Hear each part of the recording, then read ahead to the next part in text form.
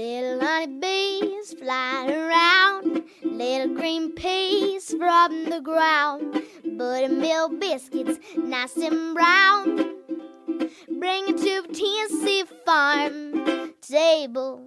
Butter beans, peas, beets and chard, chickens running in the yard, catfish frying in that lard. Bring it to the Tennessee farm table.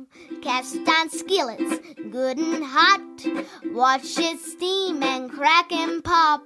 Cornbread, bacon in that stove. Bring it to the Tennessee farm table.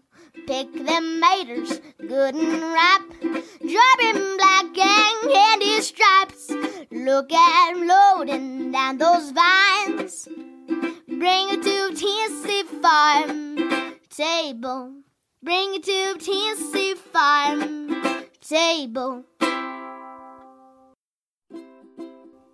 Welcome to the Tennessee Farm Table podcast and broadcast, a show that is dedicated to the people of the state of Tennessee who produce, prepare, and preserve food and agriculture, often with that Mountain South Appalachian flair. And on occasion, I just might have a guest from our neighbors from surrounding states here in the Southeast. This is your hostess and producer, Amy Campbell.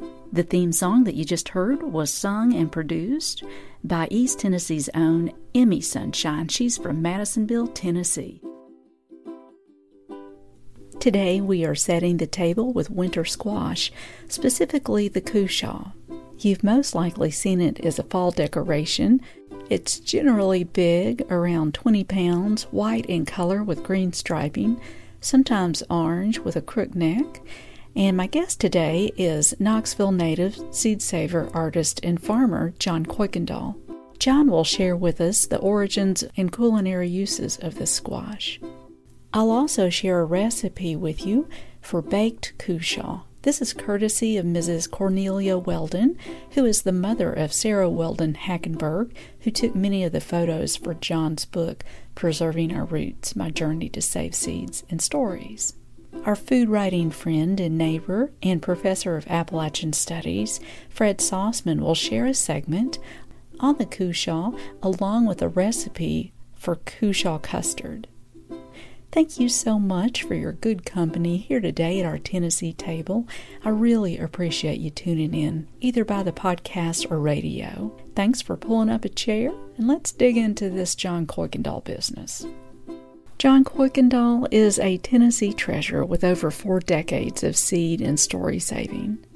He's filled hundreds of journals over the years with drawings of people and places that he's encountered in rural farming communities from around the world, all while saving heirloom seed and the cultural knowledge of how to grow them, with a great deal of stories and seed from his annual pilgrimage since the year of 1973 to Washington Parish, Louisiana.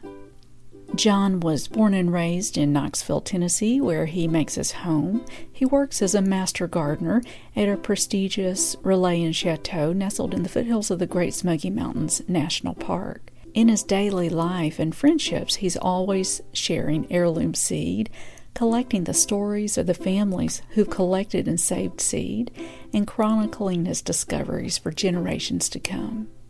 In John's book, Preserving Our Roots, My Journey to Save Seed and Stories, which was written by Christina Melton and John, published in 2019, he shares a wealth of materials from his journals, photographs, and over 40 recipes and stories of the seed and families who've saved them and have hosted him in rural Washington Parish, Louisiana since 1973.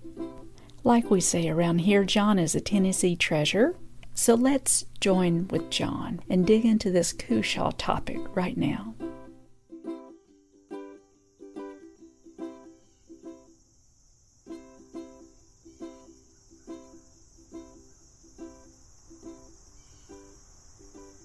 John, when did you first learn about cushaw?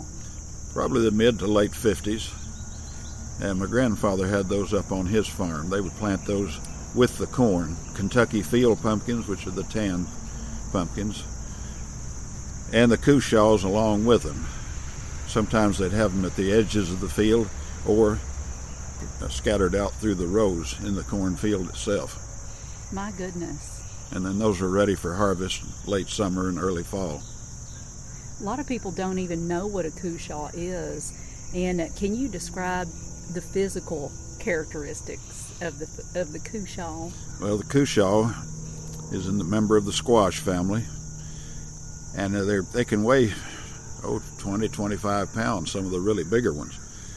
But they're curved in shape, and they're the real ideal ones. I remember at the fair, Mr. Alvin Rutledge, who always judged the Tennessee Valley Fair, he looked for that nice curve that you got in the cushaw. It would come around almost meeting the bulb end of it. Wow. Now they're light white in color with green striping. Some of them I've seen are gigantic. Are they all big like that? They can be. Mm-hmm. People who have selected for size save the seed out of that year after year. They keep selecting for the very best ones, so you'll get that. Then there's some smaller ones too, mm-hmm. So they'll vary. And there's also the orange cushaw. It has orange striping on it, but the most predominant one is the green stripe. Do you know the origin of the seed? Cushaws came to America in 1700 from the Caribbean. I'm not sure which island or islands, but they quickly became a favorite in the Southland, grown all over the South on farms, and in the mid-Atlantic states, and I think later in other states as well. People, throw their stuff out by the side of the road, and some people just use cushaw for decor. And by the side of the road in Maryville, I passed about 2 or 3 times this gigantic cushaw that was thrown out. And did you rescue it? I did. I totally did. I'm proud of you. Thank you. Big seed. And I didn't grow them this year. But you still got the seed from that. Mm-hmm. Put it in the freezer for a while. Wonderful. Yeah. Then good seed. Great big old thing. I'd never seen such a cushaw. So you got a good strain of that. Must be. And we talk about strains, we're talking about any of the variety, any of the types would be a cushaw if that's the variety we're talking about. But there's many shapes and sizes, and that's a strain of it. Someone's obviously selected over the years, and then that has been passed down. So they've gotten a larger one. They've got it for weight, size, culinary value. They've taken a lot of things into consideration. You see, these things wouldn't be with us if they weren't good to start with. They wouldn't even have survived the test of time. That is so true. Wouldn't be worth fooling with if not. No, they'd be lost. But you mentioned a minute ago that a lot of things like that today are decorations. Wouldn't consider cooking it, wouldn't know how to probably. Right. So it sits out on the front stoop for a while, along with the orange pumpkins, which rot down before Halloween. They're useless as far as a culinary pumpkin goes. It's the old Kentucky field types. I've had some last well over a year. My goodness. In storage. And I've heard that the Cherokee or the Native American pronunciation is cushaw. Have you heard people pronounce them different ways? When you get out in the country, folks have different ways of pronouncing an awful lot of things. So that can vary. It's just like dialect. It's English, but it sounds totally different depending on the area you're in. It's really fun to say cushaw. Cushaw is a good name, good word for it. And does it grow up north, just south? Where in the country can it be grown? It could be grown almost anywhere. I sent seed of it to an Indian reservation in Oglala, South Dakota, one year when they were looking for seeds for the Indians to grow out there on that reservation. I sent flat tan field pumpkins, the cushaw, and beans, a number of other varieties. So it will grow just about anywhere. So you sent seeds. So do you save your particular cushaw you like to grow from year to year? I do, save it from year to year, and always select from the very best specimens. That could be for size, shape, color, weight, many different factors. Well, where did you get your seed? I got that from a farmer years and years ago. I can't remember his name now, but that was passed down by an older gentleman years ago. Are all Cushaws an heirloom variety, or have they hybridized Cushaw seed? Not to my knowledge. They all date back to the original. Oh. Or as the old folks say, they're branch kin to it anyway. I love how you save seed, John. Tell me why you save it. Well, it's so important. We went through a long period of time where we forgot about the old seeds and the old varieties. Modern agriculture came in. Your small farms began to disappear. People were leaving the farms, moving to cities. So a lot of those things fell by the wayside. When the old ones started to die out, there wasn't anybody left to carry that on. Luckily, however, there were a number that did, especially in your Appalachian region. The Appalachian region is more diverse as far as seed saving, seeds available than anywhere in the country, by far. So old varieties like that have persevered and been handed down to us.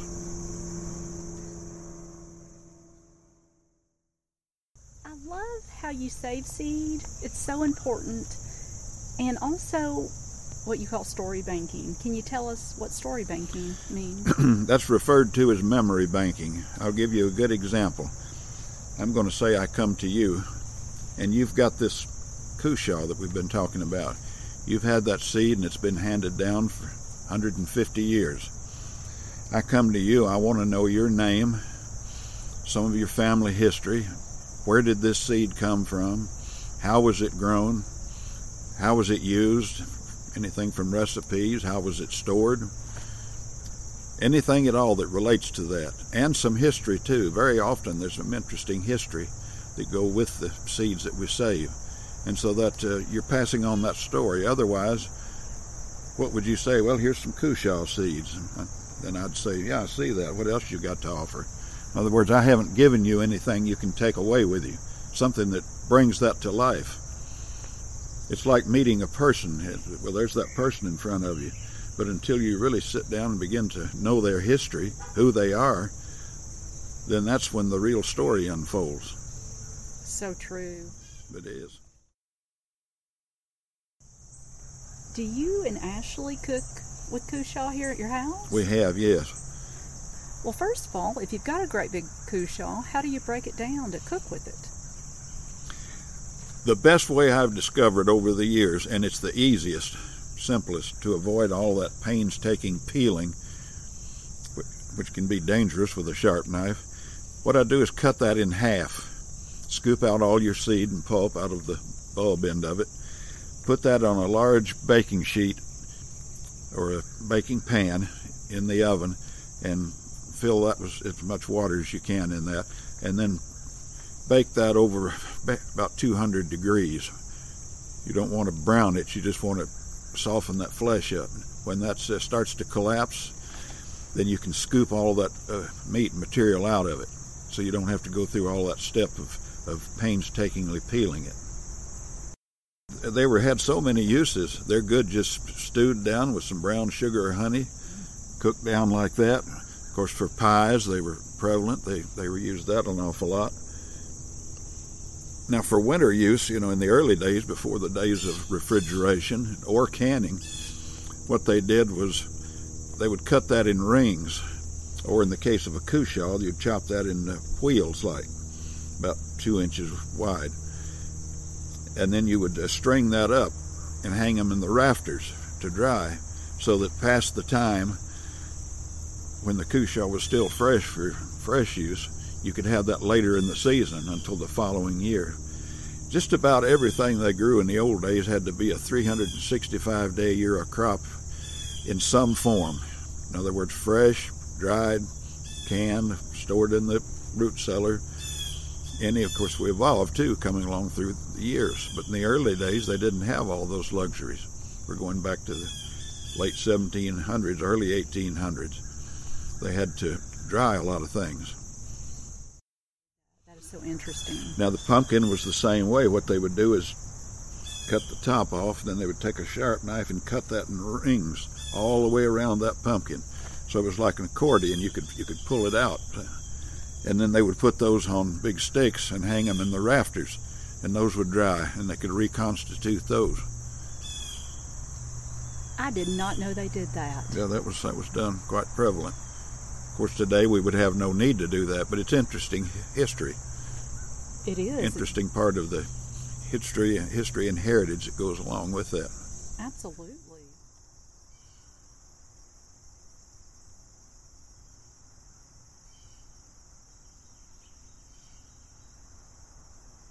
You are listening to the Tennessee Farm Table, and we've just heard from Knoxville native seed saver, artist, and farmer John Kuykendall on the topic of cushaw squash. Up next, I'd like to share with you a recipe for baked cushaw.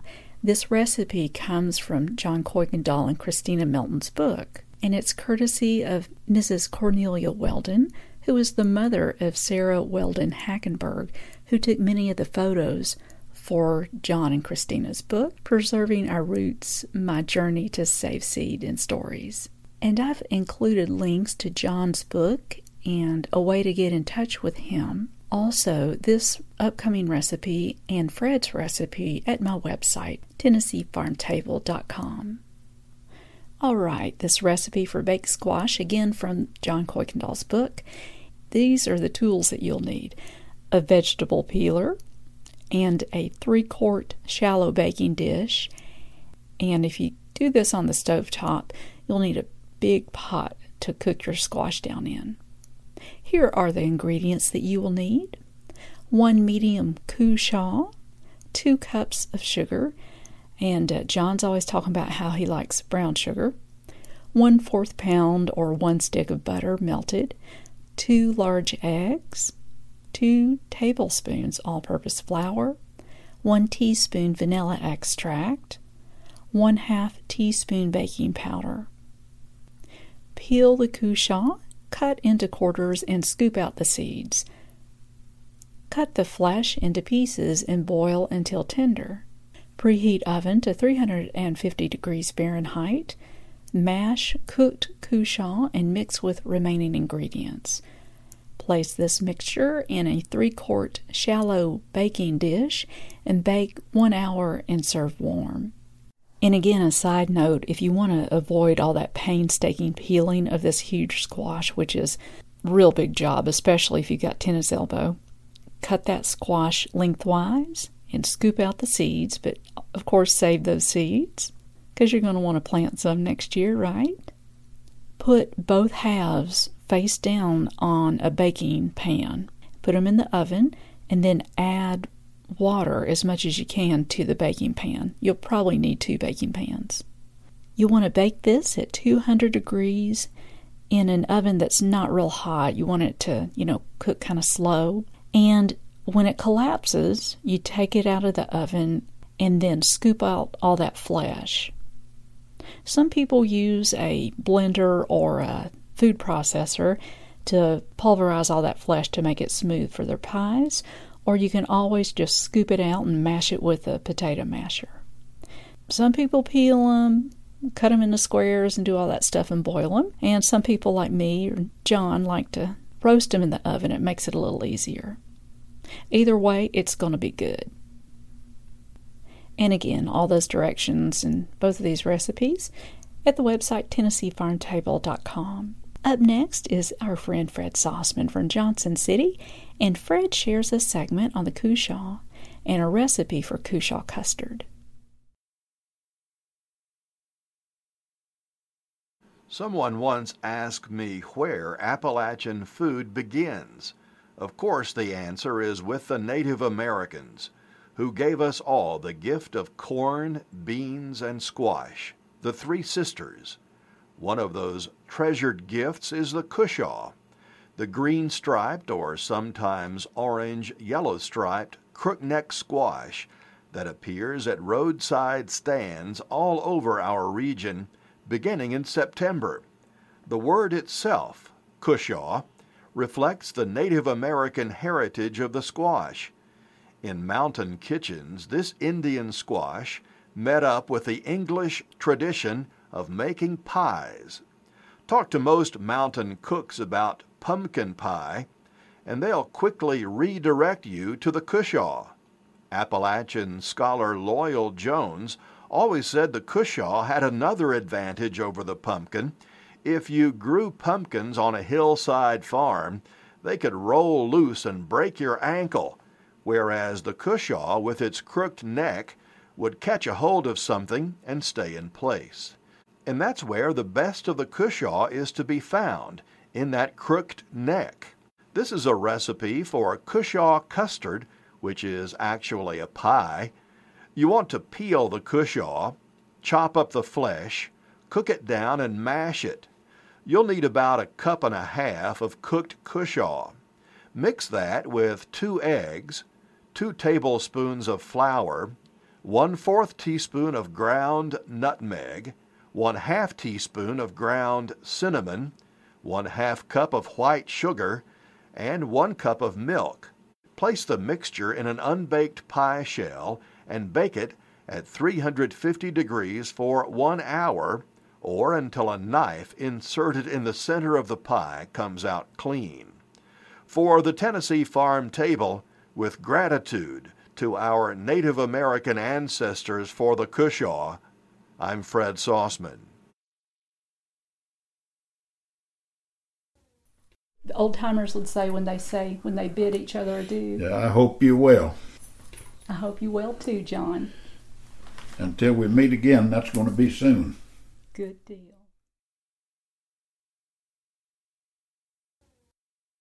Thank you so much for joining us here today at the Tennessee Farm Table podcast and broadcast. It has been an honor to have your good company. We always love to hear from you on Instagram, Facebook, or Twitter, or through the website TennesseeFarmTable.com.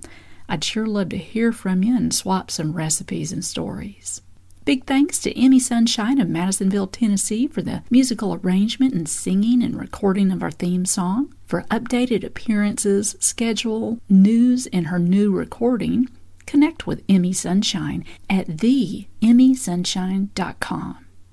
We hope you have a good week and keep on digging. This has been a Campbell Creative Incorporated production.